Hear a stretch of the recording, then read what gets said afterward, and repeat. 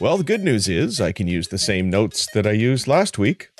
Unfortunately, because I stumbled a few times in Darren's absence, but I can confidently say now, welcome to the In Goal Radio Podcast, episode 204, presented by The Hockey Shop, source for sports Langley and thehockeyshop.com. I'm David Hutchison here once again, keeping Darren Millard's seat warm, and beside me sits one Kevin Woodley. Woody, did I get it right that time? I see the little claps. That was the golf clap. You got the golf clap. Yep. I can count. Atta Or boy. at least I can follow your instructions. Yes. Kevin, what do we got in 204? I don't want to screw this one up. Oscar Dansk. Dansk, baby. Calgary Flames goaltender right now, playing with the Calgary Wranglers alongside Dustin Wolf, and just a fascinating background.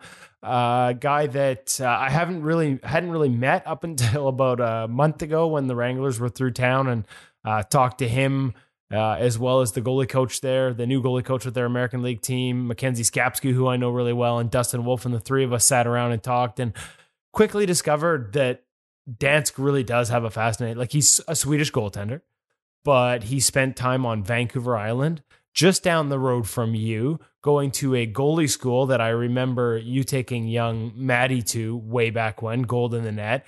And like, there's a ton of unique backstory with Oscar, and he also happens to be a hell of a nice guy. And so we spent a good 45 minutes just going over his path, and a unique path at that, to the National Hockey League, like Sweden, Nanaimo, high school hockey in Minnesota, junior back in Sweden, and then junior in the OHL, and then pro. He's been back and forth since he turned pro 5 more times. So a lot of great insights into the different teachings in Sweden compared to North America. We get into the story. If you're a goalie or a goalie coach, you've heard the story.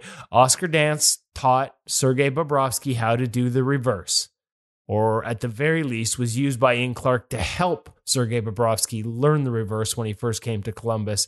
We get into that with Oscar. Just there's a whole bunch of different things that we talk about, and yeah, it's a fun conversation. One I'm sure goalies on both sides of the pond, goalie coaches will enjoy listening to.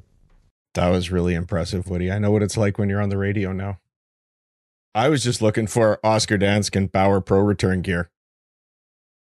This that was good. This that is was the beauty. beauty. This is the beauty of me. You could have gone and got a cup of coffee, asked me a question, take a break. I don't know what we're going to get before we actually toss it to the interview. But we don't have skate profiling again this week. I screwed that one up last week. I'm not screwing it up this week. It's the Bauer Pro Return gear. Skate profiling is coming, as is the Warrior G6, which is now in stock at the Hockey Shop. But something else is in stock, so we had to preempt both of those to tell you about this week's gear segment. It's not so much a breakdown as it is letting everyone know that they just got a huge batch of Bauer Pro returns. A lot of custom graphics on here from the CHL, from the NCAA, but also some unique retro graphics. There's a reactor throwback set. No gloves, just pads. And unlike some of their past pro returns from the NHL level, the Devin Dubnyk set, which they still have, the Linus Ullmark set from Buffalo, which they still have, significant reductions in price. So there's some serious cost savings here depending on the model. So yes, some of it is very unique. I don't know how many people outside of maybe playing for the Brampton Battalion are going to want the Brampton Battalion styled pads. But North Bay. See, I don't even know these things. That's the Ontario Hockey League. I can barely keep up with the NHL, the AHL. Even the dub is beyond me. So all our listeners in Brampton are feeling pain right now. What's Brampton called? They don't have a team. What the hell? Why would you call them the North Bay Battalion? They moved. See, I don't keep up with these things. Now you get to correct me. Bottom line is, whether you're in North Bay, Brampton, I don't really care. It's a unique looking set of pads. Sweet set of gear. It is. I mean, and actually it's so funny because I saw the pictures, and shout out to the job the Hockey Shop did with the photography on this. Yeah. This is where the digital printing has gotten to. I swear to God, when you look at those pads, it 3D. looks like there is texture like there is a knit texture on the face of the pad, and it's not until you get up real close that you can 100% tell it's digital printing. Like they've just nailed these things. I'll say this. Yes, there are some logos on there that may not match your team, but there's a lot of cool colors, and it's really easy to get vinyl graphics that you can put over top of the logos themselves if you want to change that up. So let's go to Cam. Let's talk about the different price savings and the different options. There's some unique setups here. There's some with Stabilislide, even though it's a 2X Pro pad. Everything, all kinds of different models. Let's go talk to Cam and he can explain it to us.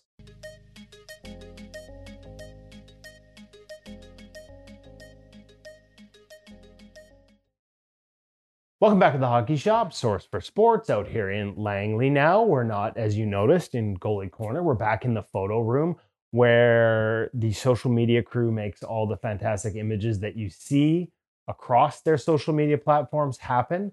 And if you've been paying attention, and you should be following them at THS Goal on Instagram and Twitter and wherever the hell else social media exists these days, you would have already seen these and beautiful images of these Bauer Custom, what do we call them? Cam, Bauer Custom Pro, their college returns, their CHL returns. What are we calling it? Well, we can umbrella and just call it a pro return. There we go. Wow, it's easy. College isn't pro. I'm going to get into semantics here. This is pro level gear that has been returned and is on sale as low as $1,200 for Bauer Pro Return Pro level gear. We've got 2X Pro. We've got some ultrasonic. We've got some with Stabilislide. We've got some with Stabiliflex. We got some with the old school knee stack. We got a whole lot of different and unique features. I saw some leather straps on this, correct, as well as some crazy graphics. I don't know that you're ordering the Brampton Battalion logo pads unless you're playing somewhere around there. But, dude, like, seriously, the graphics here, I thought those were knit. So lots of crazy looks, all on sale. Cam, tell me how you came about this and tell me about some of the deals that can be had. How I came about it, us being eagle-eyed in terms of our buying. But that said, in terms of some of the specs and stuff like that, you and Kevin touched on it. Like there's a wide array of options.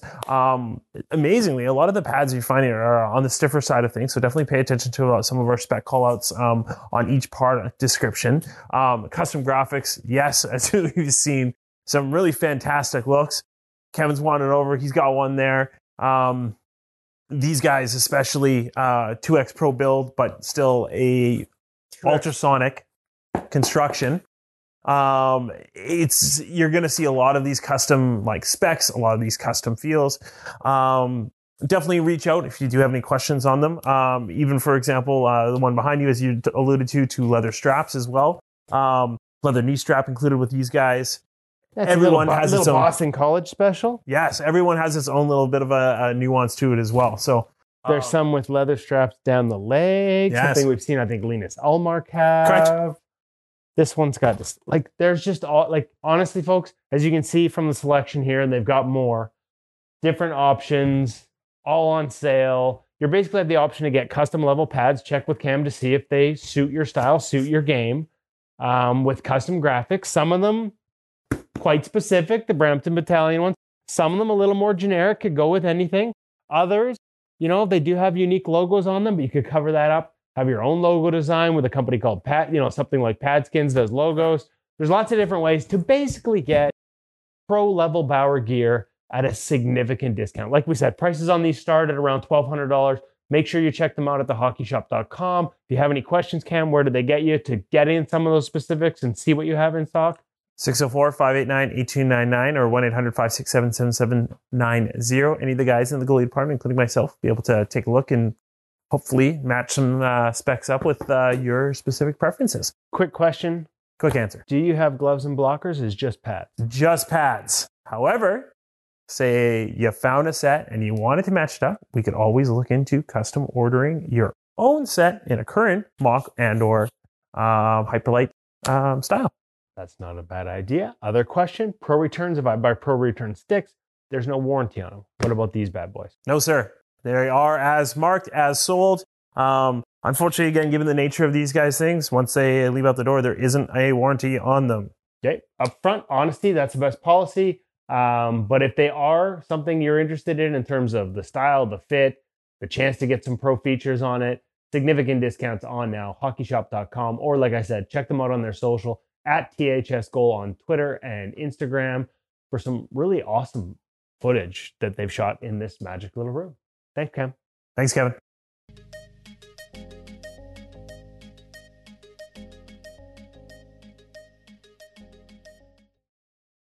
Okay, thanks, Woody and Cam over at the Hockey Shop. Just a reminder to everybody that especially this week, I know we say that almost every week, but you really need to head over to YouTube, check out the gear segment on YouTube so you can see all those incredible designs. While you're over there, if you give it a thumbs up and subscribe, maybe leave a comment, that would be awesome. I love those designs. I love those prices. Somebody's going to be showing up looking like the best dressed goalie in the league. Do you have a favorite there, Woody? It's probably the North Bay Battalion set. Again, unique colors, unique graphics, but those things absolutely pop. The reactor set's pretty cool too, like the old school sort of throwback, and that's a little more of a generic set. It's a 2X Pro with a StabiliSlide knee, so you get sort of some best of both worlds there. As we mentioned in the segment, these don't come with gloves. These are pads only, so there's a chance to sort of dress things up and custom order gloves as well. I should remind everyone too that in addition to these sort of exciting pro returns and the sales that are on them, we talked about it recently. PX3 is in stock, a whole bunch of true PX3 in stock at the Hockey Shop. Warrior G6, which we reviewed eons ago, but nobody could get. They've got that in stock right down to the junior sizes. Intermediate, all with Warrior's new slide plate to help you slide better. There is a whole bunch of new inventory. We're in that time of year where normally we're looking for the new stuff like the PX3, but there's also stuff that as the shipping gets caught up around the world, there's inventory coming in that we might not necessarily think of as new, but it's new in terms of being able to get it. And they've got it stacked up. As we saw, if you've seen the video, boxes on boxes on boxes of goalie gear at thehockeyshop.com. A lot of it new, a lot of it looking for a new home. If you've got any questions, make sure you give them a shout or check them out at thehockeyshop.com. And another one of those nice sets was an Erie Otter set. And just a reminder, we've got former Erie Otter Oscar Dance coming up in the feature interview from Sense Arena. There were also a lot of split logo designs, you know, the ones where you got half the logo on one pad, half the other, Yale, Erie, Army, Boston College. How do you feel about those? They're sort of polarizing in the goalie world. Because once you're no longer standing with your legs together, which you almost never do as a goalie, they don't really work, which is probably something we should think about as we work through some custom designs ourselves with a couple of companies. Yeah, you know what? Like, I like them. I don't get all stressed out about that. And maybe it encourages you to stay on your feet and hold your edges longer. There we go. I'm looking for the positives here. I honestly, I don't mind it either. Like, I don't think a ton about graphics. Like, I love great looking setups, and there's a ton of them in this sale. But once you're on the ice, like, the fact it doesn't stay that way to me is a bit of a non-factor. I guess in a perfect world, we could come up with something that looks cool with the pads together and then almost transforms as you drop to the ice. But I don't live in a perfect world. I don't play perfect goal. So the fact that my logo comes apart as I drop to the ice is not something that I'm going to lose sleep over. Me neither. Hey, I saw a couple times this week goaltenders on breakaways dropping to their knees. They had so much backward momentum. It was freak out time for me, wondering whether these guys were going to slide with the puck right into the net. And it made me think of those slide plates on the Warrior G6.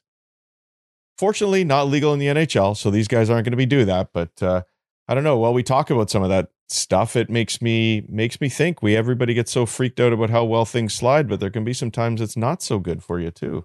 Well, I think that, you know, we said, like, even when Bauer came out with the new, you know, the Odin technology, which slides like a hot damn. I'm not sure there's another, like, it's so stiff, like that rock hard inside edge. I'm not sure there's anything that slides as well as that material. Like, to me, they sort of reset the bar. And a lot of goalies talked about having to adjust how much they push. And I think the same would be said with this. Like, and let's not forget, like, that Warrior G6 slide plate comes off. It's Velcroed on. You can take it off quite easily. The point would be, yes, you're probably going to overslide if you make your regular push. The point would be you don't have to push as hard to get as fast a slide, so you be in more control. You're going to have to adjust how just like the Bauer stuff. Totally. You would just have to adjust how you play. And if you're ending up in the back of the net on the breakaway, I would suggest maybe you started out too far and needed a little too much backwards flow and momentum. There's probably something wrong in your formulation and equation if you're still sliding all the way back into your own goal. Okay, I will not name the 2 NHL goalies I watched do that this week for fear of upsetting their former math teachers or something like that. They got that wrong. We got a few things wrong around the All-Star game as we were chatting about that last week too, didn't we? Did we get anything right? I don't think so. I don't think so. We wanted to see Shesterkin slinging the biscuit. We didn't get to see that. That was really sad. I love the backstory. Bunch of crap. Sorokin really wanted to shoot, so they played rock, paper, scissors for it. And Igor lost the rock, paper, scissors, so he didn't get to shoot. Sorokin shoots the giant 0 for 5. Like, I got guys in the NHL that thought Shesterkin is making at least 2 of those out of 5. He's definitely hitting the net more than 2 times. But they think he's good enough with the puck that he could have hit that little gap. And shout out to Stuart Skinner for hitting it. Shout out to UC Saros for hitting it.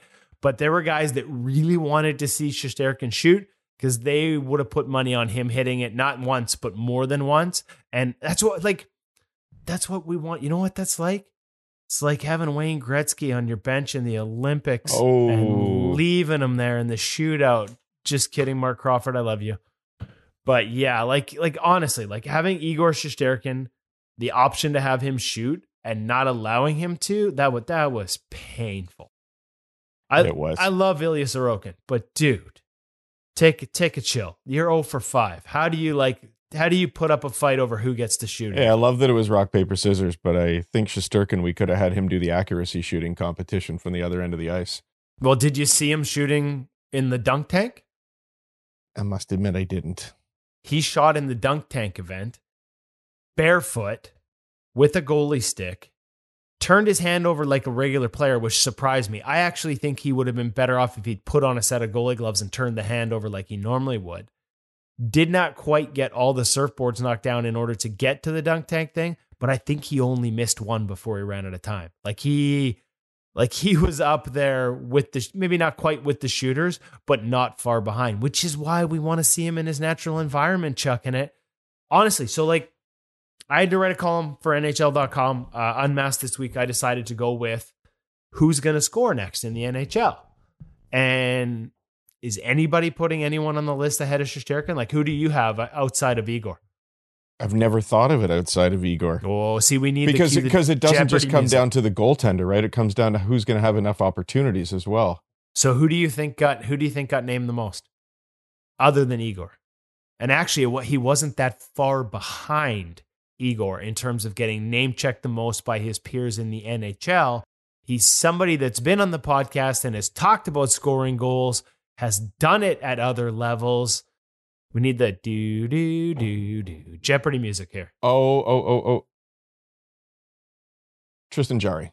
Tristan Jarry got named. Thank you. He was only one behind Igor. As much as we would think that, and Igor is constantly going for it, and that's probably what puts him at the top of the list. Like, he had a miss by less than 2 feet just a couple of weeks ago. Yep. Last year, late in the season, he missed by less than a foot once. He's had one that looked like it was center cut that was caught at the far blue line. Like, he goes for it. I would say every opportunity, but pretty damn close to every opportunity. And as you said, that's what separates it. But right behind him on the naming from their peers was Tristan Jarry. The difference, and if you remember, we had Jarry on the podcast, this is like 4 years ago. He had just scored in the American Hockey League that year. He actually put 2 in out of 5 attempts, but the first one was called back because his team took a penalty. I don't know if it was shooting, but there was a delayed penalty. He grabbed the puck, chucked it in the net, and it didn't count. But he basically went 2 for 5. He's got credited with an American Hockey League goal. And a lot of guys talk about, like, did you know he's 22nd or tied for 22nd? Just in assists. He's got 10 assists already. This season? No. No. In his career. He's only been in the show, 3-4 years. He's got 10 assists already. Like, the guys who have 10 assists ahead of him on the list have played like triple the amount of games. Like Jari is a legit puck handler. But what's the difference? To your point, he's not taking the shot anymore. Casey DeSmith told me that he thought maybe he'd been told to tone it down in terms of those attempts at the empty net. They're not getting opportunities where they're up 2 goals. I've had a couple goalies tell me that 2 goals makes them nervous if the other team is pressing. You make a mistake and all of a sudden it's a 1-goal cushion with all these multiple goal comebacks, and the way momentum swings have been so wild in the NHL. I had a couple of NHL goalies tell me it's just not worth it. It's not worth the attempt anymore. They don't want to wear the goat horns on that. Shesterkin doesn't care, man. He's chucking it length of the ice every time. And that, to me, is why he's on top of that list. Quick one addition. The only other goalie to get multiple mentions, there's a lot of one-offs. We had Stuart Skinner mentioned by one guy. But the only other goalie to get multiple mentions, and it was an informal polling as guys came through town that I was doing, Alex Nedeljkovic. He's another guy that we would have scored in the East Coast League or ECHL. He scored in the American Hockey League. We know how bad he wants it. But he was, he's not even in the NHL right now. Detroit's got him down in the American Hockey League, but he was the only other guy. It was Shesterkin, Jari, and Nedeljkovic, the only 3 that got multiple mentions. 3 guys who can really throw it. But as you said, it's opportunity, right? It's mindset, it's opportunity. Talked to a few guys, Jake Allen, who can handle the puck, but he's not asked to do it in Montreal anymore. Like, he handles the puck way less in Montreal. It's just the way the system is.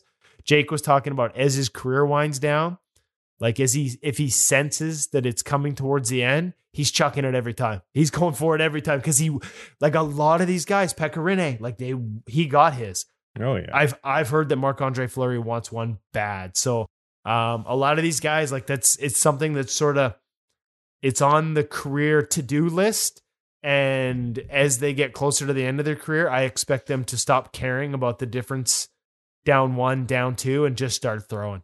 Well, shout out to Joel Hofer on that account too. Got his first one-way contract, so good chance we'll be seeing him in the show a fair bit next year. Probably won't get enough opportunities, but he'd be a guy that I'd have on the list as somebody who could do it because he did it in the American League in the playoffs. And you will remember I said to him, so weren't you glad that you were up by 2 goals so you could take the chance? And he paused. Nah, I probably would have done it anyway. That's a guy who went for the empty net in the gold medal game for Canada. And if I'm not mistaken, he was only up 1 in that one too, and he thought about it. So again, actually, I had to use a different word in the story I wrote. I had to put the old brackets in there. But as Jake Allen said, you have to have balls. Apologies to our listeners who don't want to hear that, but he's like, you have to have a lot of balls to go for it like that. Joel Hofer has it. And by the way, when I talked about single mentions, Joel Hofer got a mention, even though he's not in the NHL. Wow. He got a mention from somebody else who is in the NHL that had seen him shoot in the American League and said that they think he's got a shot if he gets up here to be the next one to score. And I think I once posted a video of him scoring on my kid with a breakaway, pulling on the Forsberg too, so he can handle it in tight. He's got some mitts. What else is going on around the league? Logan Thompson. How about Logan Thompson? And how about Vegas's goaltending situation? It didn't look good, did it? No. Like, you hope it's not too much. Like, such a good opportunity for him coming off the All-Star game. It's been a great year. He's such a good story, and also he has an in-goal bump because he's a past guest here on the In-Goal Radio podcast. You just hate to see that. I mean, non-contact. Thatcher Demko is just now on the ice from a non-contact lower body injury that was December 1st. We're at 12 weeks.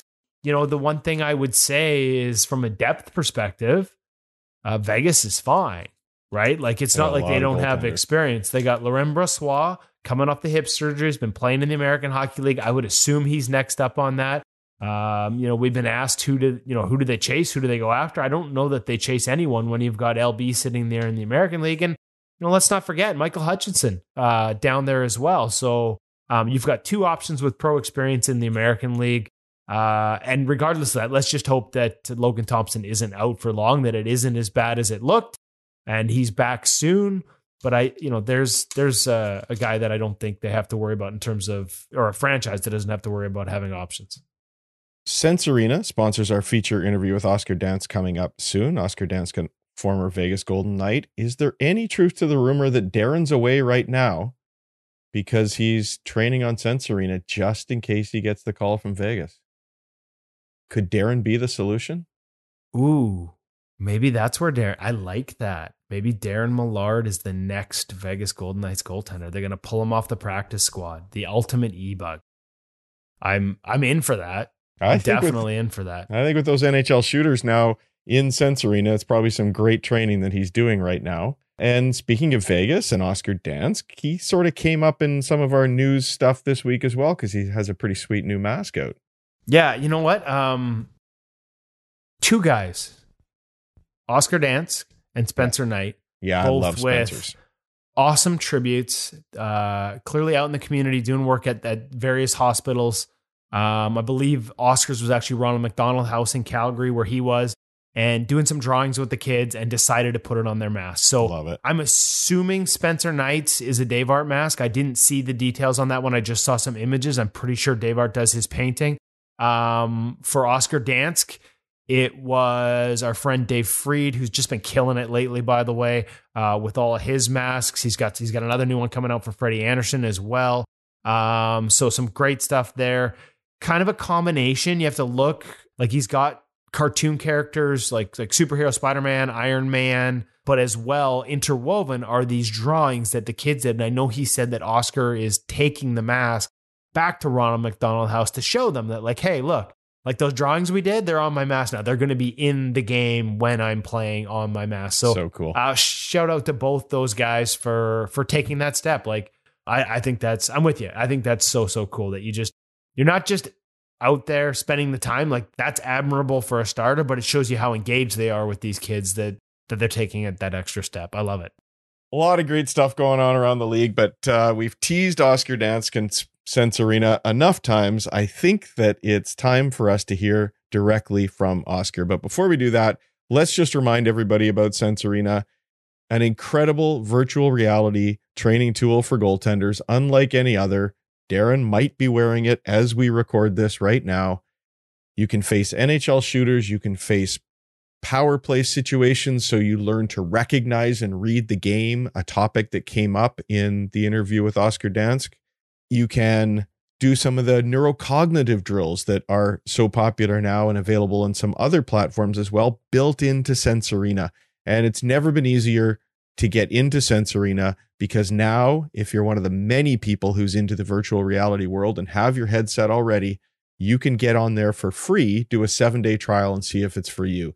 They've got a lower price tier now if you just want a subset of the drills. And then if you want the full meal deal, including the NHL shooters, the outdoor rink from Lake Tahoe, all the video drills, you can do the full version of Sense Arena. But it is one of the best training tools out there. It makes a difference in your game on the ice, lets you practice your goaltending, whether you've got ice today or not.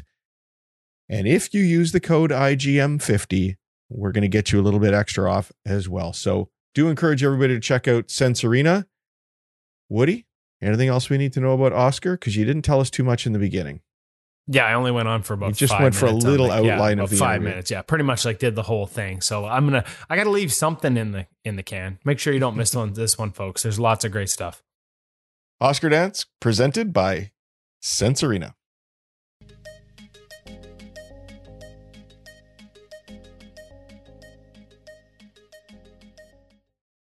Really excited to welcome to the In Goal Radio podcast, first time guest, Oscar Dansk.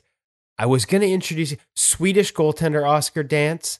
That's the roots, playing for the Calgary Flames organization right now. But when you go through your hockey DB, Oscar, you played high school at Shattuck St. Mary's, won top goalie and a silver medal for Sweden at the World Junior Championships. You played overseas. You played over here. Let's just dial it right back. How did Oscar Dansk become a goaltender? I think it's my older brother. So I have two brothers, one older, one younger. And my older brother started playing or doing some like practices, goalie work, and he played a little bit for his team, I believe. And then I believe that I thought it was cool, with the pads and all that. So I think we've all three of us have played goalie at some point, because my brother was a righty. So I remember him being that. But yeah, it's along those lines. But I did play player for a long time as well. I did enjoy that part. I thought it was always fun scoring goals and hitting and all that stuff, kind of getting in there. Okay, so you're originally from Stockholm. Walk me through what, we've heard a lot about the Swedish model of goaltenders. How long before you became a goaltender full time? Like, were you encouraged to or allowed to, like you said, play out, play forward, play defense, play other positions to a certain age, or how did that go? I think I played both until I was maybe 10. So I tried to go for some time. I still enjoyed both positions. But eventually, like in youth hockey, I kind of bounced between my older brother's team and my team, and played, I think, player for my brother. No, player for my team, my age group, and then I was a goalie for my brother's team when they needed me. So I did get to experience both positions quite for a good time, but eventually you kind of have to decide. Unfortunately, I thought it was really fun to play player as well, but yeah, around 10 there, I think it was, you had to kind of narrow it in, and I thought I had some good help along the way to decide that. Well, okay, so once you make that decision, what's your access to goalie coaching over there at that time? You're 28 now, so we're talking about 18 years ago. We've heard again a lot about sort of the Swedish model. I don't know if you would have sort of predated a lot of the emphasis on goalie coaching over there or not. What was your experience with it coming up at a young age? It started to really kind of change the goaltending game, in my opinion. During that time, this started to prioritize goalie camps in the summers and bringing in as many goalie coaches as you could at the time to, your youth team. Or my parents did a good job of exposing me to goalie camps of different varieties. And so over there, you have your usual suspects, Thomas Magnusson and Stefan Lade. They, they're still working with the Hockey Federation there. So I think along those lines kind of started. It's called the Swedish Hockey Institute at the time. Yep. And they're still very, very much active, but I think it must have started somewhere around there. And Gold in the Net was a shout out I have to give out, because I did spend a lot of time, like you said earlier, in BC, and mostly on Vancouver Island with my family. But that originated from me going to a Golden Net camp in Stockholm. And then my mom and I went for a trip, and we went up to Campbell River and went to a Golden Net camp there, I think when I was 9. And thought it was fun. So we came back every summer for maybe 4 or 5 years now. It kind of became like a family vacation.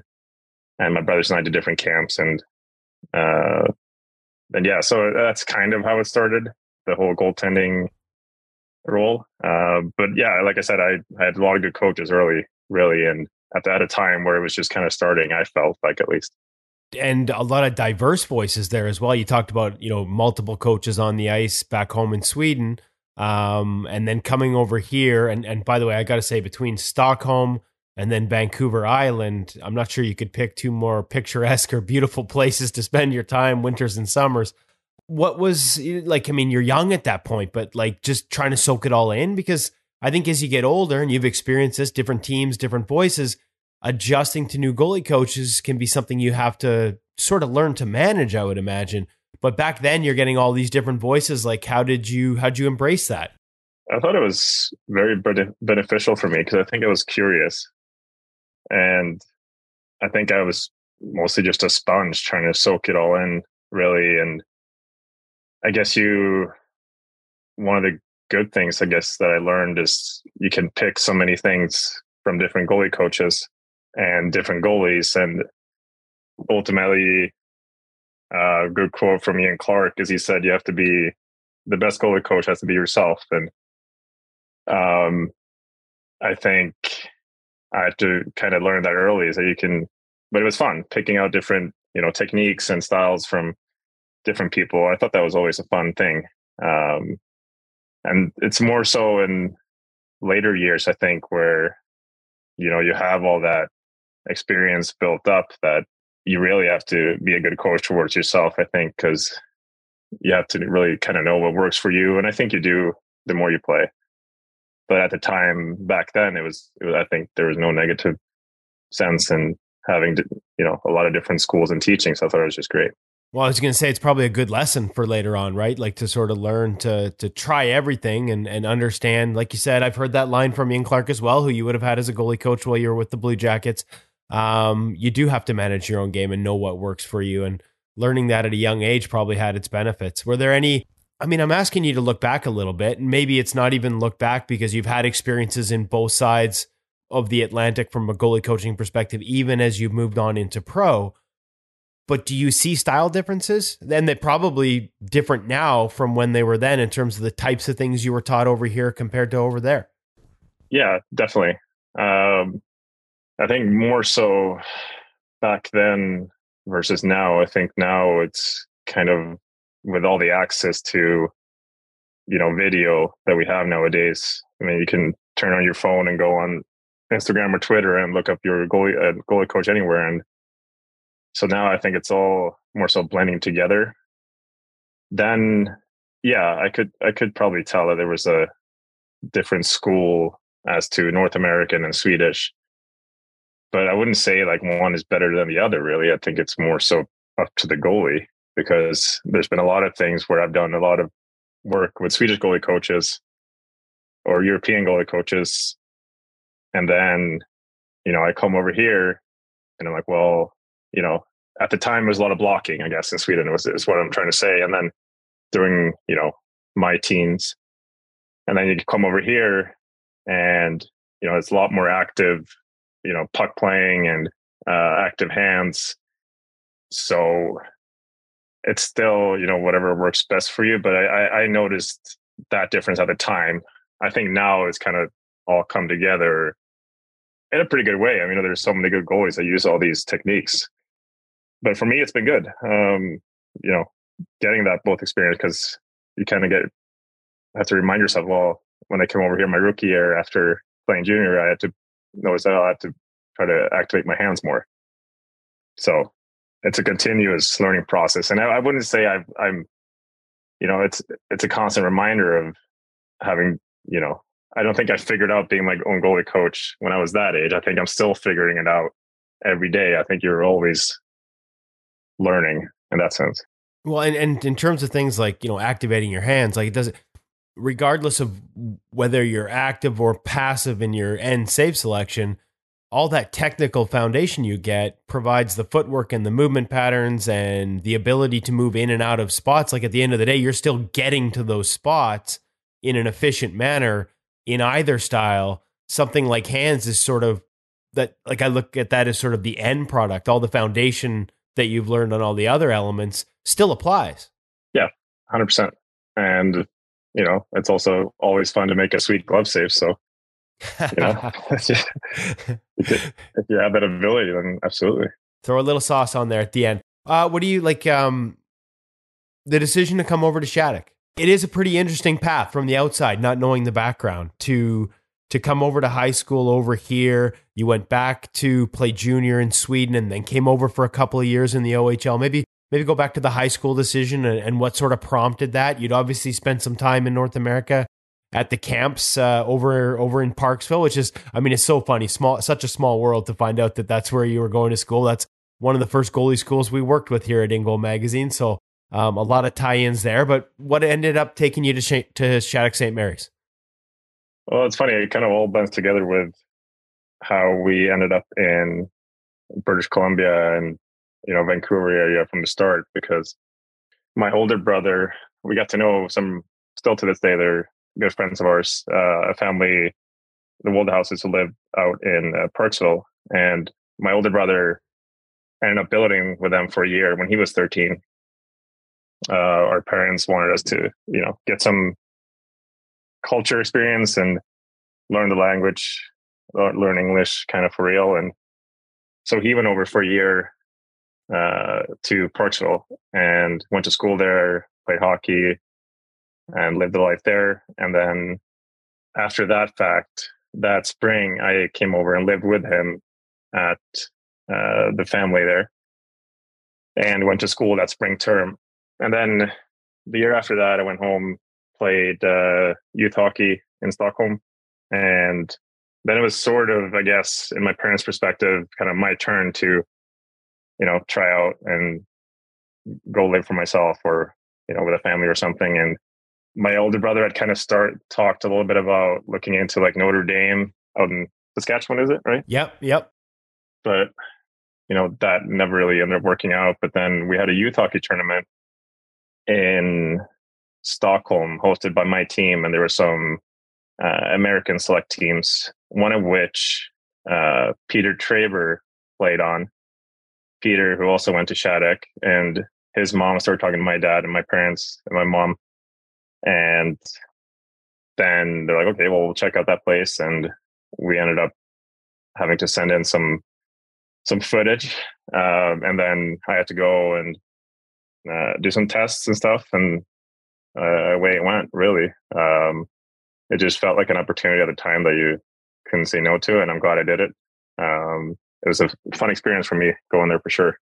Where were you at as a goaltender at that point? Like, where was your game at? You obviously, like you said, at that point, are you thinking, hey, this is something I can do for a living yet? Or is this just a life experience and hockey's a part of it? And then once you get over to Shattuck, how does your game, again, you've been brought up in this system. You've got voices from all over the world already in your game. How does it change or evolve at Shattuck? I think there was more so me maturing as a person, more so than a goalie. Okay. It's it's an interesting time to go away. Like you're leaving at your right in the middle of your adolescence, and I think there was a lot of maturing as a person, which then I think led to, that obviously leads into what you do out of school. And I think I got a taste of, seeing some of the older guys there work really hard in the gym and being around hockey all the time. It really kind of sunk in that part of it, and having like a North American coach or a few of them and kind of understanding the North American style around the game really and what it takes. And because obviously a lot of good players have come through Shattuck even before I got there. And later it was, Nate McKinnon was there, and still guys to this day go through there. But I think they knew how to bring that forward to us and see how we, can develop as hard workers and respecting the game and being a good teammate. And so I think that aspect kind of opened up for me is, how hard you have to work to get to where you want to be. We always hear that phrase, he's a good pro. It sounds like you learned some of those lessons long before you were a pro in terms of what it takes, like the off ice, the commitment, the dedication. I think those are a lot of what people mean when they say be a good pro. It sounds like those were some of the lessons you were learning at Shattuck. Yeah, it was. And it was fun. I mean, we had access to a gym that basically whenever we had time, and we did the bus trips, we did the long bus trips and played really good players that I still ended, bumping into, playing against. So we played really good teams, and it was really competitive at an early time, which I think really benefits you. I mean, and having a coach that's very, accountable, and he's like, that you have respect for, but they work you, and I thought that was a good learning experience, because I think coaching styles also differentiate where, whether you're in Sweden, Canada, North America, and other countries. I think so having that experience was good for me. Yeah, did it make it easier? You head back to Sweden for a couple of years, play for, and I'm probably going to mispronounce this, but Brynäs. Yeah. On their U20 team for a couple of years. Then you get drafted by Columbus. Again, going back and forth, just the transition from North America and high school to junior hockey back in Sweden. Walk me through that transition. Obviously it sounds like Shattuck prepared you for that next step, but what was it like style wise? Like you're playing a totally different style of game, or do we overstate how much of a difference that is between North America and overseas sometimes? I think at the time, maybe I felt like it was a bigger change than what I'm realizing it is now. I enjoy playing on the smaller rinks more. more so than the bigger rinks. I always have. Just is there a particular reason? It's just more action. It's more physical, and you kind of bump into people, and it feels more like hockey to me, I guess. There's those player roots coming back, eh? Yeah. No, but I've always enjoyed the smaller rinks. A lot of stuff happens fast, and you can't really get away with standing there and sleeping. You have to be alert, and stuff happens quick out of the corners. I enjoy that part, and so I guess I think at the time it felt more of a change, but as later on you figure out what game works for you, and I don't think your game really has to change whether or not you're on a big or small rink. I think it's more so maybe some patience coming out of the corners, guys coming to the net. It takes like an extra second, but I don't think your game really has to change that much. More your reads within the game in terms of how things are happening in front of you. And like the one thing I will say, and again, you've been back and forth since, when you talk about patience, when games are more east-west, when there's more pass mentality, are there things that when you're working on that patience and knowing you can't commit early because there's probably going to be another pass, can that help you coming back too? Because a couple years later, you get drafted. A couple years later, you're back in the OHL on this side of the pond and with Erie, and like you said, smaller rink, probably a faster pace. As much as the style of game is different, can what you learned in Europe in terms of needing to be patient be applied over here and have a benefit over here? Definitely. I mean, yeah, I think any goalie who's playing at their best, I think, has good patience. So I think it's a foundation to any good game. And I've always thought of myself of having decent patience. I don't know if it stems from that or not, but like I said before, I certainly no negative feelings towards playing on different rinks. I think it's just all a good experience, really. It's how you use it. Patience. So patience a big part of your game. Could you teach somebody else how you stay patient, Oscar? Because it's a big question. We get it a lot, right? Like we hear it a lot from at a youth hockey level, even like, oh, like be patient, don't go so early, hold your edges longer. Be patient, don't slide, beat that on your feet. Like when we hear patience, some of it is tactical, but getting that mindset, easier said than done. Was there anything that you picked up over the years that you could share that maybe a young goalie listening now would be like, hey, that's a different way of thinking about it? I don't know. I mean, I would say patience is within, goaltending is confidence. As in you've done the work and you've let yourself be exposed to getting beat enough times to where you trust yourself that you can do something, really. But I mean, that's when you get in the zone too. And when you're in the zone, you have patience. So I really just think that it's, the work that you do constantly, right? And, I'm trying to work on some things now that I would say are necessarily, I'll get frustrated in practice, but that's good in a way, because then I'm trying something that I know is going to work for me, but you're in the middle of a process. So you are, naturally going to get frustrated if you get beat, because that's your job. But, like today, I had Mackenzie kind of remind me, we're in the process of working on these things, and you get frustrated, but it's not so much the end goal, it's the process, right? Can you share an example of like and Mackenzie being Skapski, the new development coach with the Calgary Flames and the Calgary Wranglers in the American Hockey League? Is there anything you can share, like so a goalie can sort of, I don't know, maybe manifest it a little more, feel what you're going through? I think a simple example for myself is, how long you hold your feet, let's say in like a 2-on-1 situation, and, he has a pass option. He can also shoot or deke. And I think that's a good test of holding your feet and, let him solve you rather than you solving him. And, I think if you feel like you're not patient enough on your feet, I think you just have to accept getting beat at the start, really. But if you trust in what you do and you believe it's going to be beneficial for you, then you just keep working on it, and you're going to get beat, but eventually you're going to get over there on that pass. You're going to read that pass, and you're going to get over there on your feet, or he's going to try to make a move, but you just kind of stand him up. And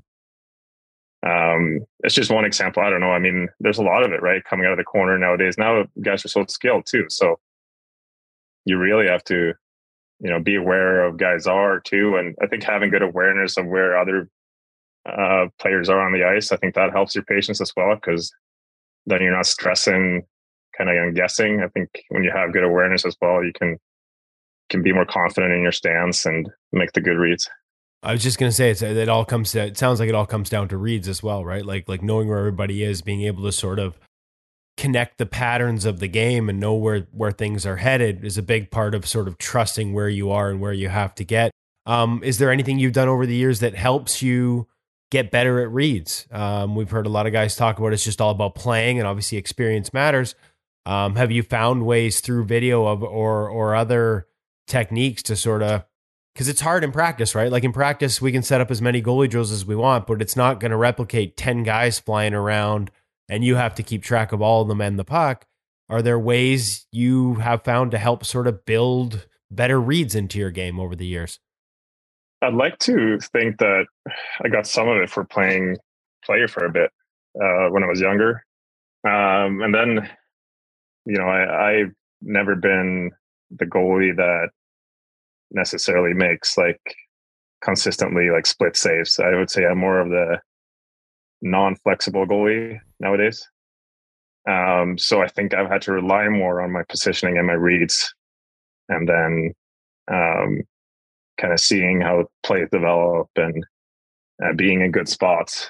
But that also puts extra emphasis on you having good skating ability and getting there in time. So it all, I think I've kind of had to force myself to have good awareness and have good reads, and I enjoy that part of it, though. I think it's fun to seeing a play develop kind of how you wanted it, and then you're making a save. I think that's fun. A fun part of the game. No, is there a better feeling than the cross ice pass that you know is coming and you beat it on your feet and you're set and square and the guy looks up and all he's got is you? Yeah, exactly. That's great. Is there? But I mean, some of that just comes with experience. But like, can you use video to get better at reads? Because a lot of kids, they don't get as many reps in games, right? Like you might practice 2-3 times a week and only get to play one game. Is there a way to sort of learn and get better at tracking those patterns short of getting to play a ton of games? Like, have you used video in that regard? Do you think that can help? For me, I think lately, I think something that I've started with the past 2-3 years is having good pre-scout kind of, and especially going into games. I think having a good pre-scout and paying attention to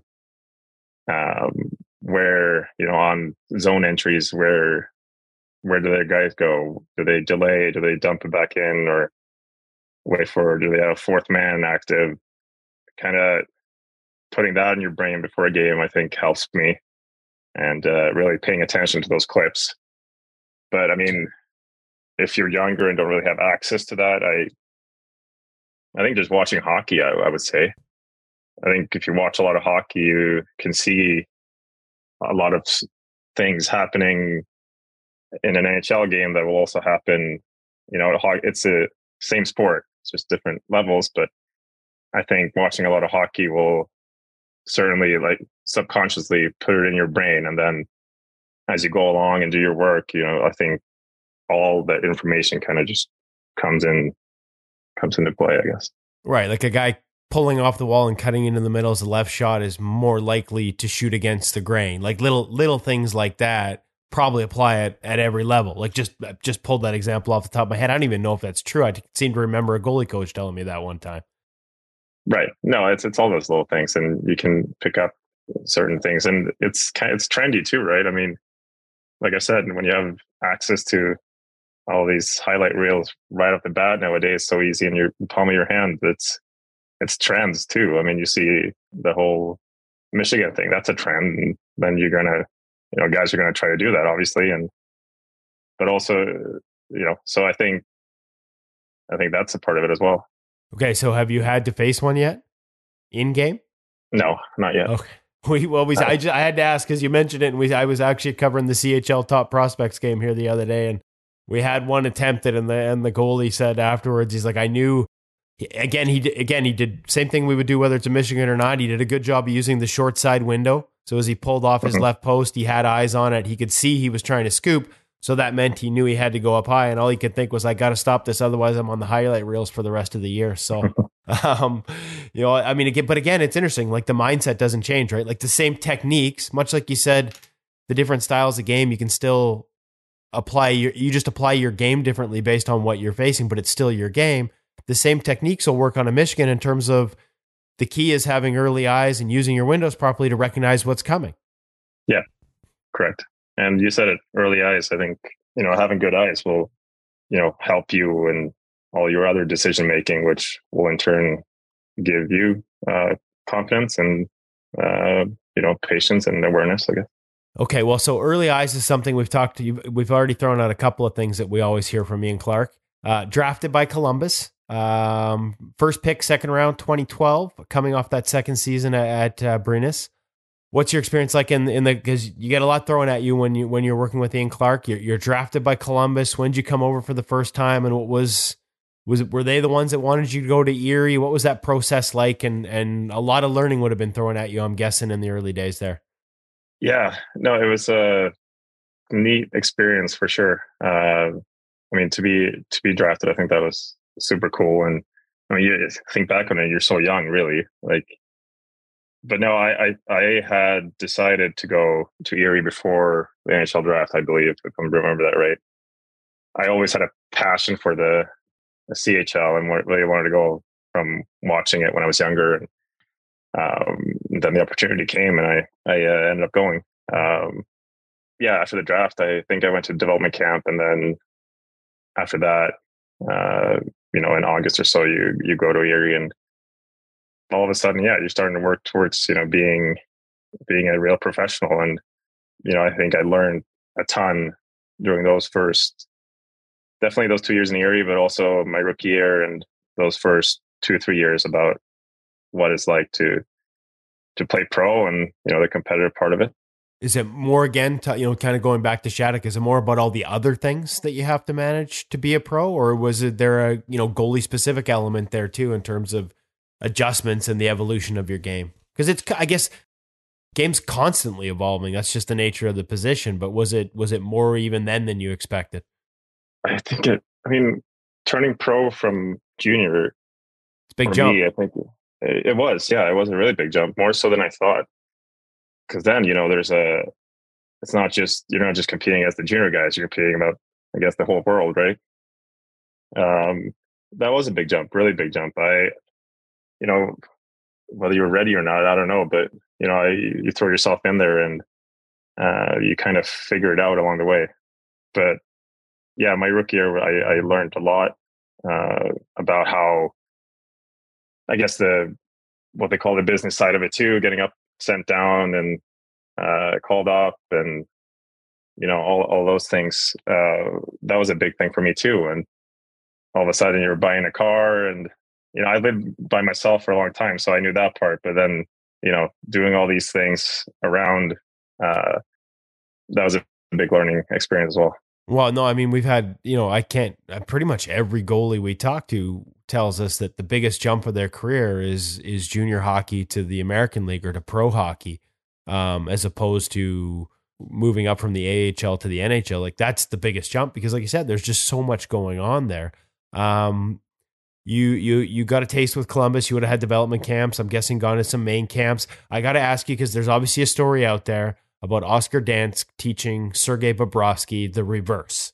We've heard it. I think it's sort of become folklore at this point. I'm guessing you've heard it too over the years. What do you remember about that, and your early work with Columbus and with Bob?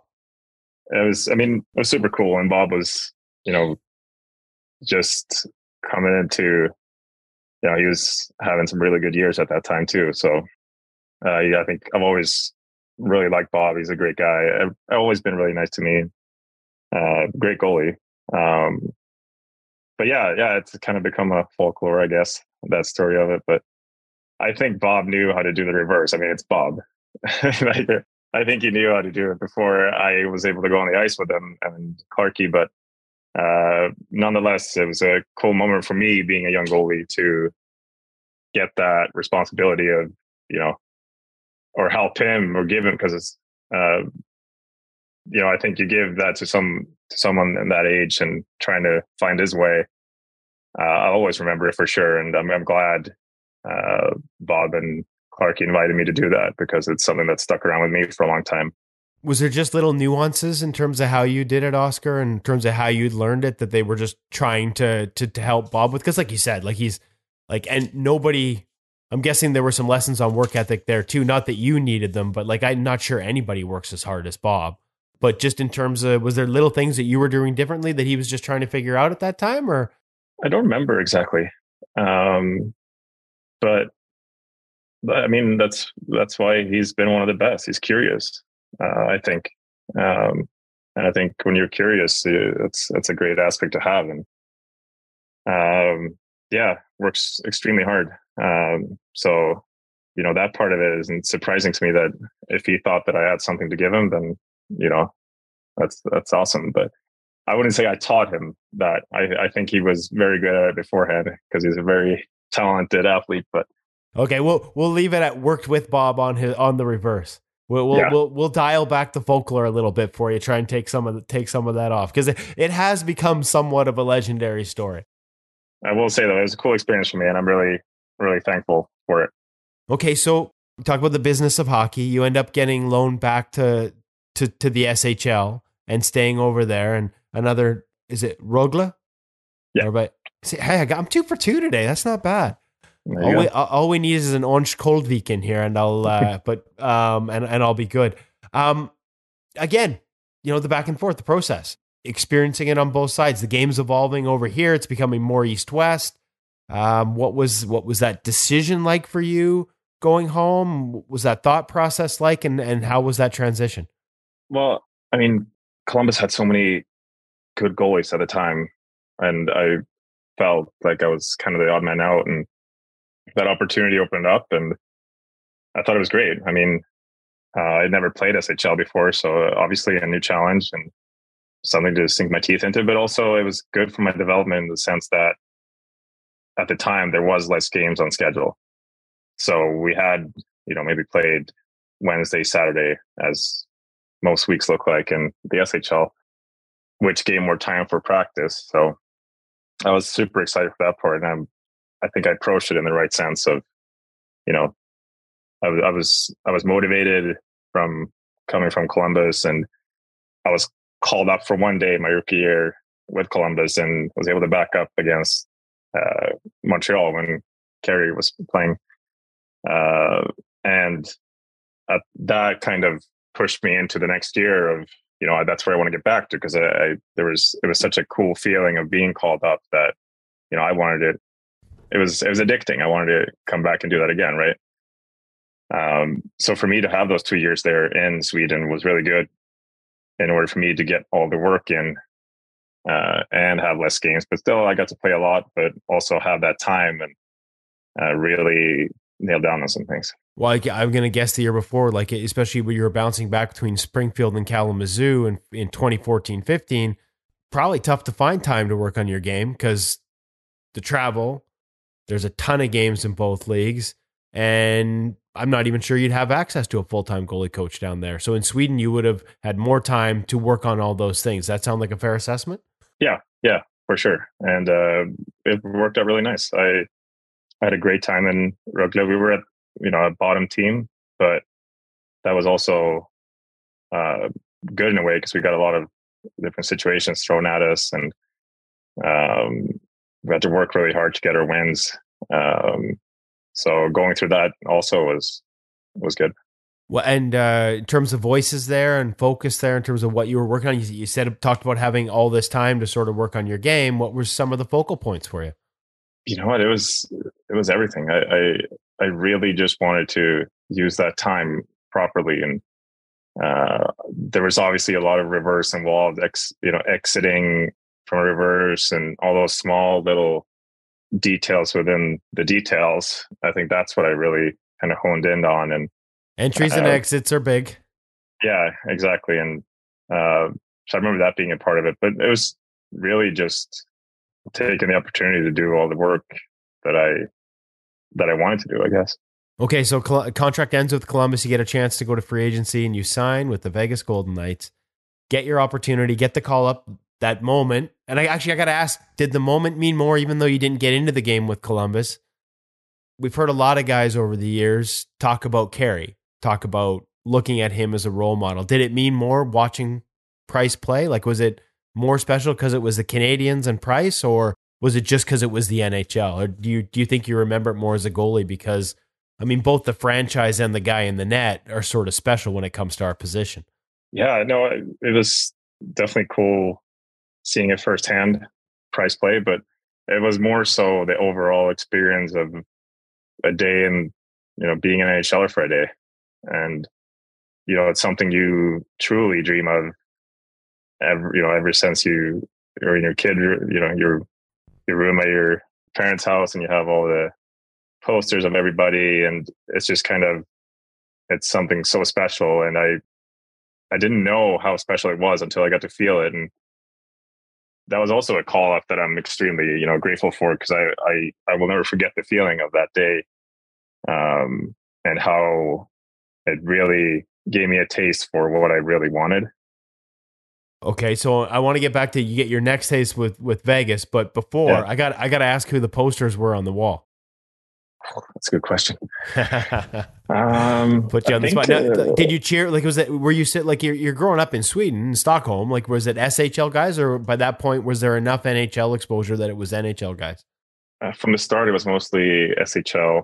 I was a Djurgården fan when I was younger, but then more and more, I think, didn't watch a lot of NHL games, but the magazines and stuff had all the posters, so you get buy the magazine and look through them, and so I don't know who it was, maybe Patrick Waugh and Marty Brodeur. I think I had Peter Forsberg. Obviously, I loved Matt Sundin. I thought he was a really cool player to watch.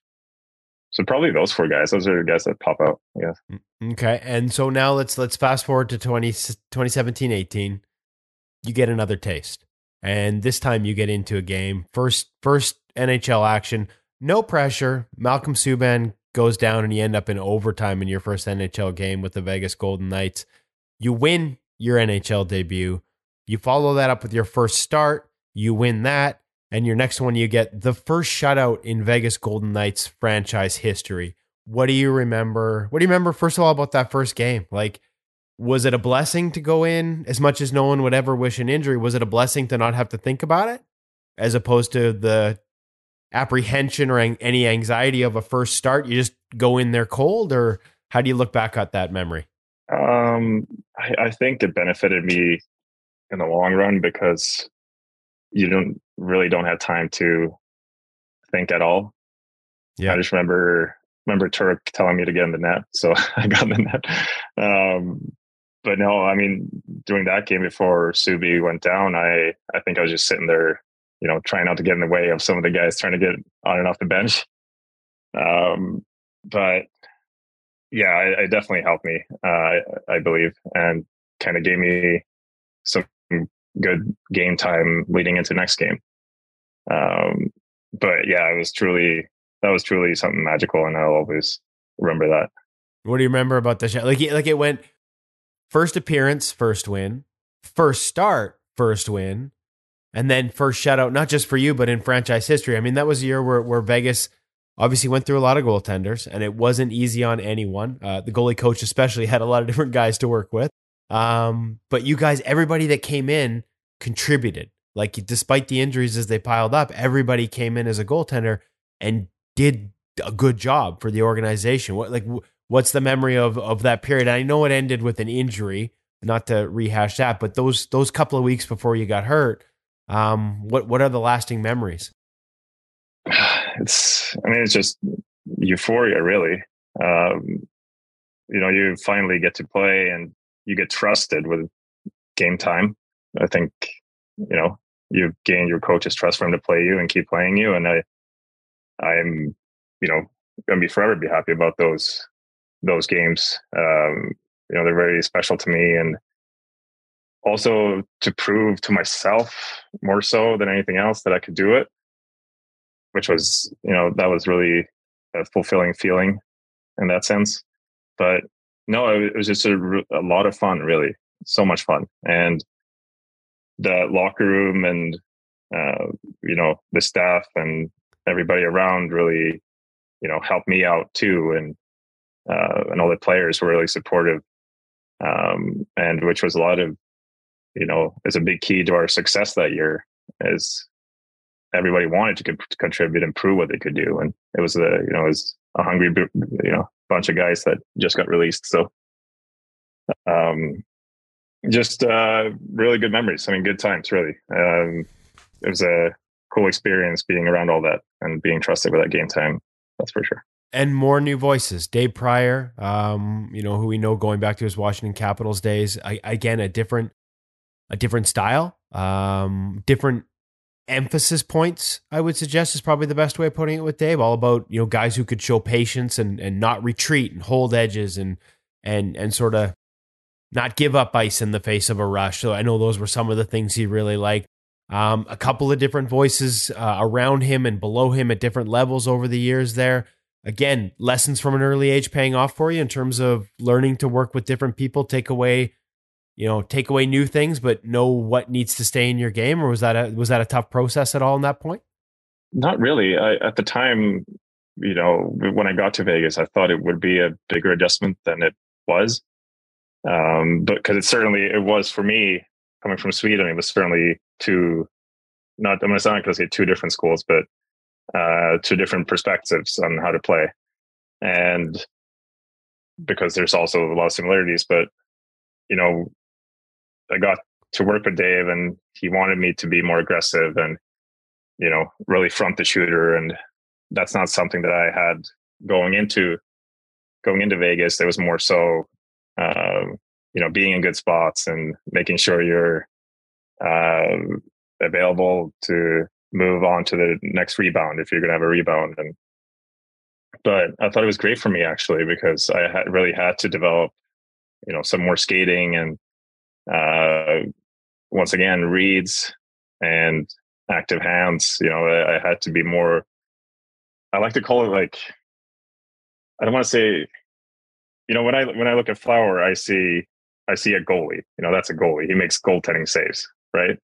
I think it's pure goaltending at its finest. And so that's kind of, I had to kind of put that into my game too. And I thought it was great for me to do that because, now I also have that with me and I can bring that forth sometimes if I feel like if I want to, because I know I've done it before. And it's fun too. I thought it was a fun learning experience. That difference in style, like, I don't know if I'm trying to find the right words to describe it myself, but like there's still a foundation there, right? Like there's still a technical foundation, but maybe less rigid with Flower, a little more dynamic. Am I finding the right words? I mean, I think when you boil it down to it, it's just stop the puck. Right.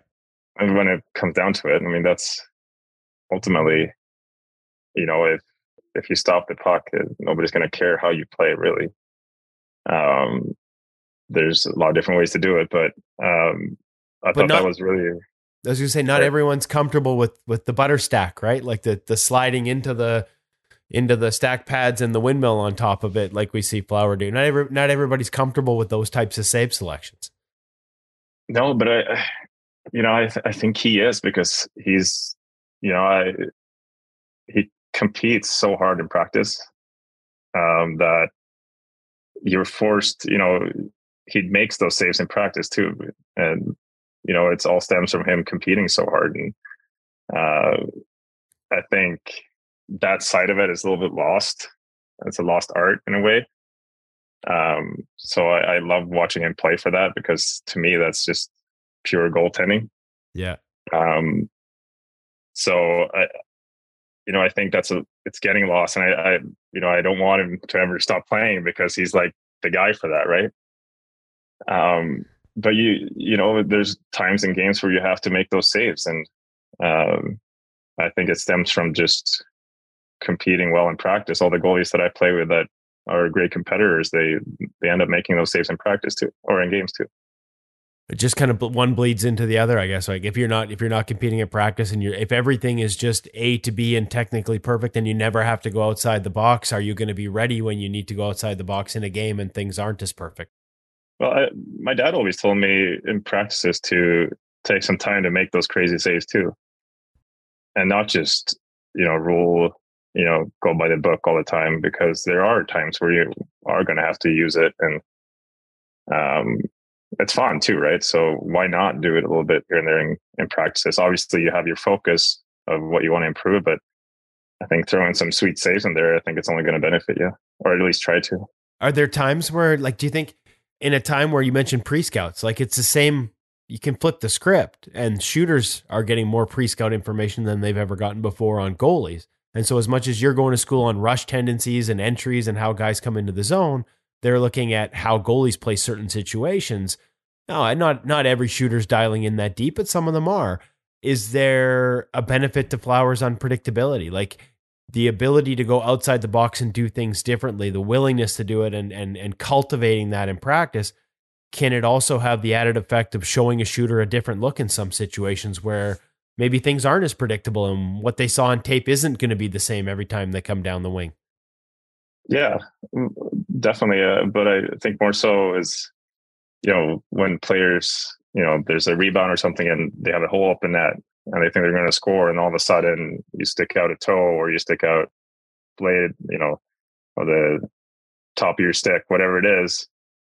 I think that's the part of it that, makes you unpredictable, or not unpredictable, but I guess annoying to play against, right? Because all those open nets, like you kind of take life out of guys when you make those saves. And so I think psychologically it works a great benefit.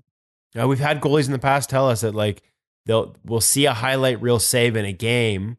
And sometimes they don't like to look at highlight reel saves, right? Because it usually means something's gone wrong. I've had a lot of goalies say that, but a couple of guys over the years have talked about, yeah, hey, like I make that save in practice because I've learned to compete in practice. And so when that happens in a game, it's a little more instinctual. Right. Yeah, exactly. That's the way I view it, at least.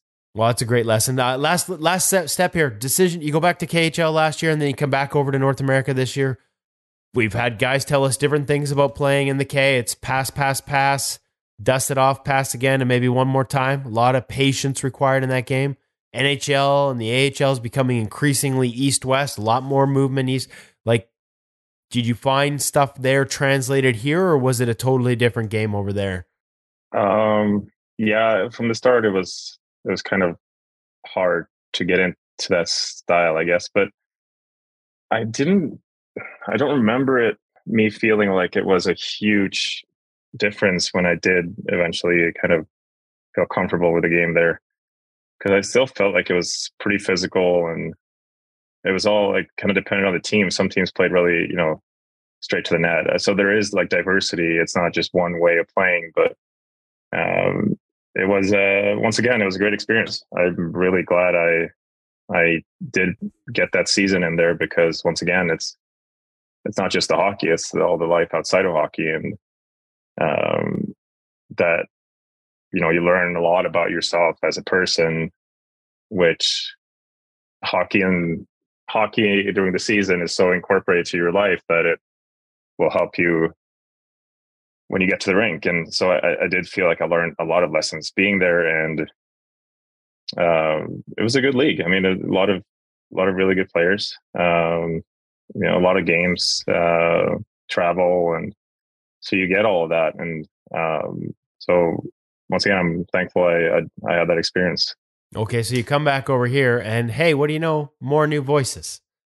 Jason LaBarba with the Calgary Flames, Jordan Sigalet, both guys that we know really well, and then also Mackenzie Skapsky, who's new to the role, new to the position. You could probably argue in a lot of ways has a whole lot less pro experience than you do, Oscar. What's that relationship been like to sort of work with him and build that with him? And if I know Mackenzie, there's probably a lot of back and forth there. It's probably not so much a dictatorship as it is a partnership. No, I think it's a really good balance. I think he's done a great job stepping into this role.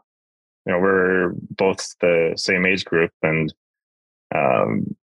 obviously I was very curious about it at the start, but he's done a fantastic job, and I'm really proud of what he's done and how he's gotten into being a professional coach. And I'm sure for him it was going to be interesting in coaching me, who we played against each other not too long ago, but I think he's handled it really, really well, and I think we have a good dialogue that we're constantly improving every day.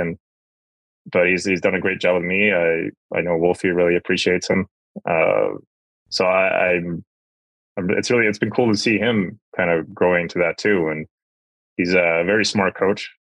But there is dialogue, so it's fun he's a fun coach to have for sure. Well, there's dialogue, and then there's goalie meals. I've heard about this.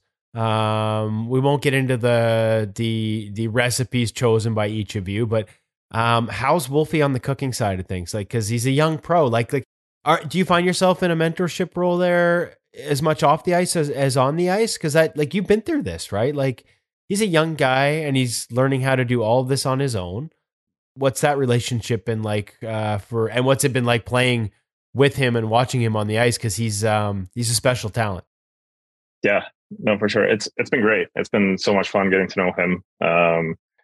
He's a super mature guy for his age, really. And he is a really professional in what he does. Has his routine, sticks to him, works extremely hard in practice. Speaking of that, and competes, and it really shows in the way he is on and off the ice. I think it's been super fun, and I think he's a special talent. He always does something that will surprise me, and probably everybody that watches the games that he plays, because I just think the way he moves and the way he sees the ice and his athleticism and speed and strength, he's a guy in great shape too. So, he takes pride in that, and he's a confident guy, for that age, which, I see some things that he has in his age that I'm like, damn, that's so cool, because I felt like at the time maybe I could have used some of that. But yeah, it's been super cool. I think he's a great goalie, great guy, and it's been really fun getting to know him. And I mean, whatever I can offer him, I hope he takes something out of it. But I'm just trying to be a good support system for him. Well, maybe just a little more diversity on the menu for goalie meal night. Yeah. I put up a good spread. All right, Oscar. Hey, I've taken way more time than I promised I would, which is a bad habit of mine. But I can't thank you enough. I just there were so many different things I wanted to touch base on. Such a fascinating and diverse background in terms of your trips back and forth across and all the different places you've learned them. And I think there's some lessons there that a lot of goalies will take away and enjoy, and probably be better goalies for having heard you share those stories. So thank you so much for taking the time with our audience today. I can't thank you enough. No problem. Thanks for having me.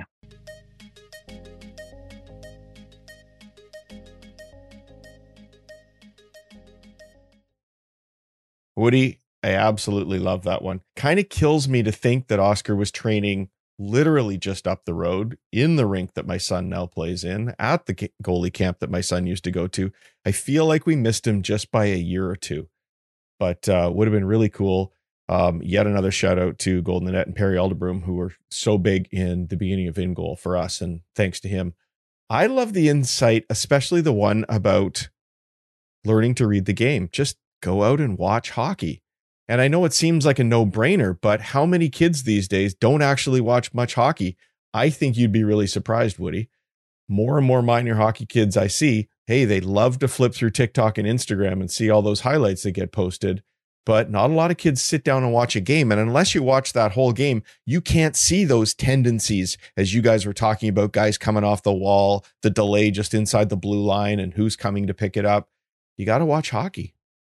Yeah, it's interesting because some of the best that we've talked to over the years watch a lot of other hockey, right? Like what you mentioned, Doobie with the painted mask. Like Doobie watches everything. Like he watches a ton of hockey, which is why he's going to be great if that's the way he chooses to go long term in an analyst role. Like Doobie watches a lot of hockey, and he did when he was playing. And not everyone's like this. You're right. Some of the younger guys, but some of the older guys that have been around and survived a long time in the league, they watch a lot of other hockey. I mean, I wasn't talking about the guys who made it. I was talking about kids in minor hockey. We're talking 12, like 13, 14.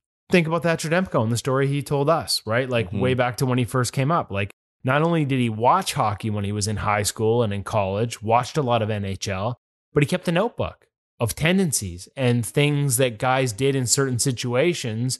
Again, situational awareness and situational reactions, whether it was on their posts or what depth they took, depending on what was happening. And he made notes, and some things he went out and tried. And so being a student of the game is going to help you read the game because you've watched the game and picked up on those tendencies. It's the old story about Gretzky watching the game with his dad making him have a pencil and sort of trace where the puck went around the ice on a piece of paper as he's watching the game. Like Mitch Korn talks about patterns. What's the best way to pick out patterns? Is to watch the game and sort of, even if it's subconsciously, you're going to get better by watching for those tendencies and being able to recognize them more instantly and innately when you get on the ice.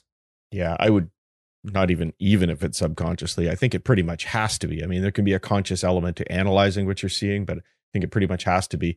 In terms of pattern recognition, I know in a number of sports now, Formula One that we like to watch, you can go online and choose the camera angle. And I know Bell has some options in Canada with Sportsnet for changing angles. Wouldn't it be great if as goaltenders, we could choose that behind the net angle all the time so that we're really learning to recognize those patterns? You mentioned Thatcher Demko, Woody, and over at InGoal this week, you've got a fantastic pro read with him. One of my very favorites.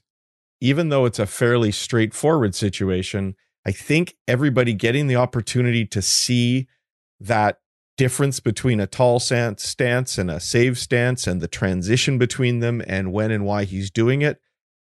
This is a topic that's coming up more and more in the goaltending world these days, the multiple stance. And I think it's a great one for people to go and check out.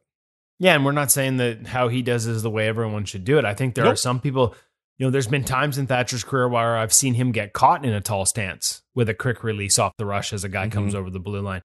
He talked about snapping into that save stance. I think there are times where some goalies can be so deliberate in that last sort of lowering into a save stance that they almost tense up, and shooters are actually looking for it. They're watching for that. Okay, as soon as he widens out, now I'm going to move the puck because he's immobilized himself. So there's so much that goes into it, but just having the chance to, and that's what Pro Reads is all about, to sort of have an NHL goaltender of that caliber break down video and explain, a save that becomes somewhat routine for him, but a save situation that I don't think, and that's why I kept it in the breakdown, like, a one-on-one chance where a guy gets sort of your defenseman moving one way and he cuts back the other, and he's got time and space and the puck on his forehand and he's looking. And how do you handle that? How do you manage your stance? How do you, get into save execution without committing yourself completely? It's it was a fun one, and everybody can check it out at ingoalmag.com.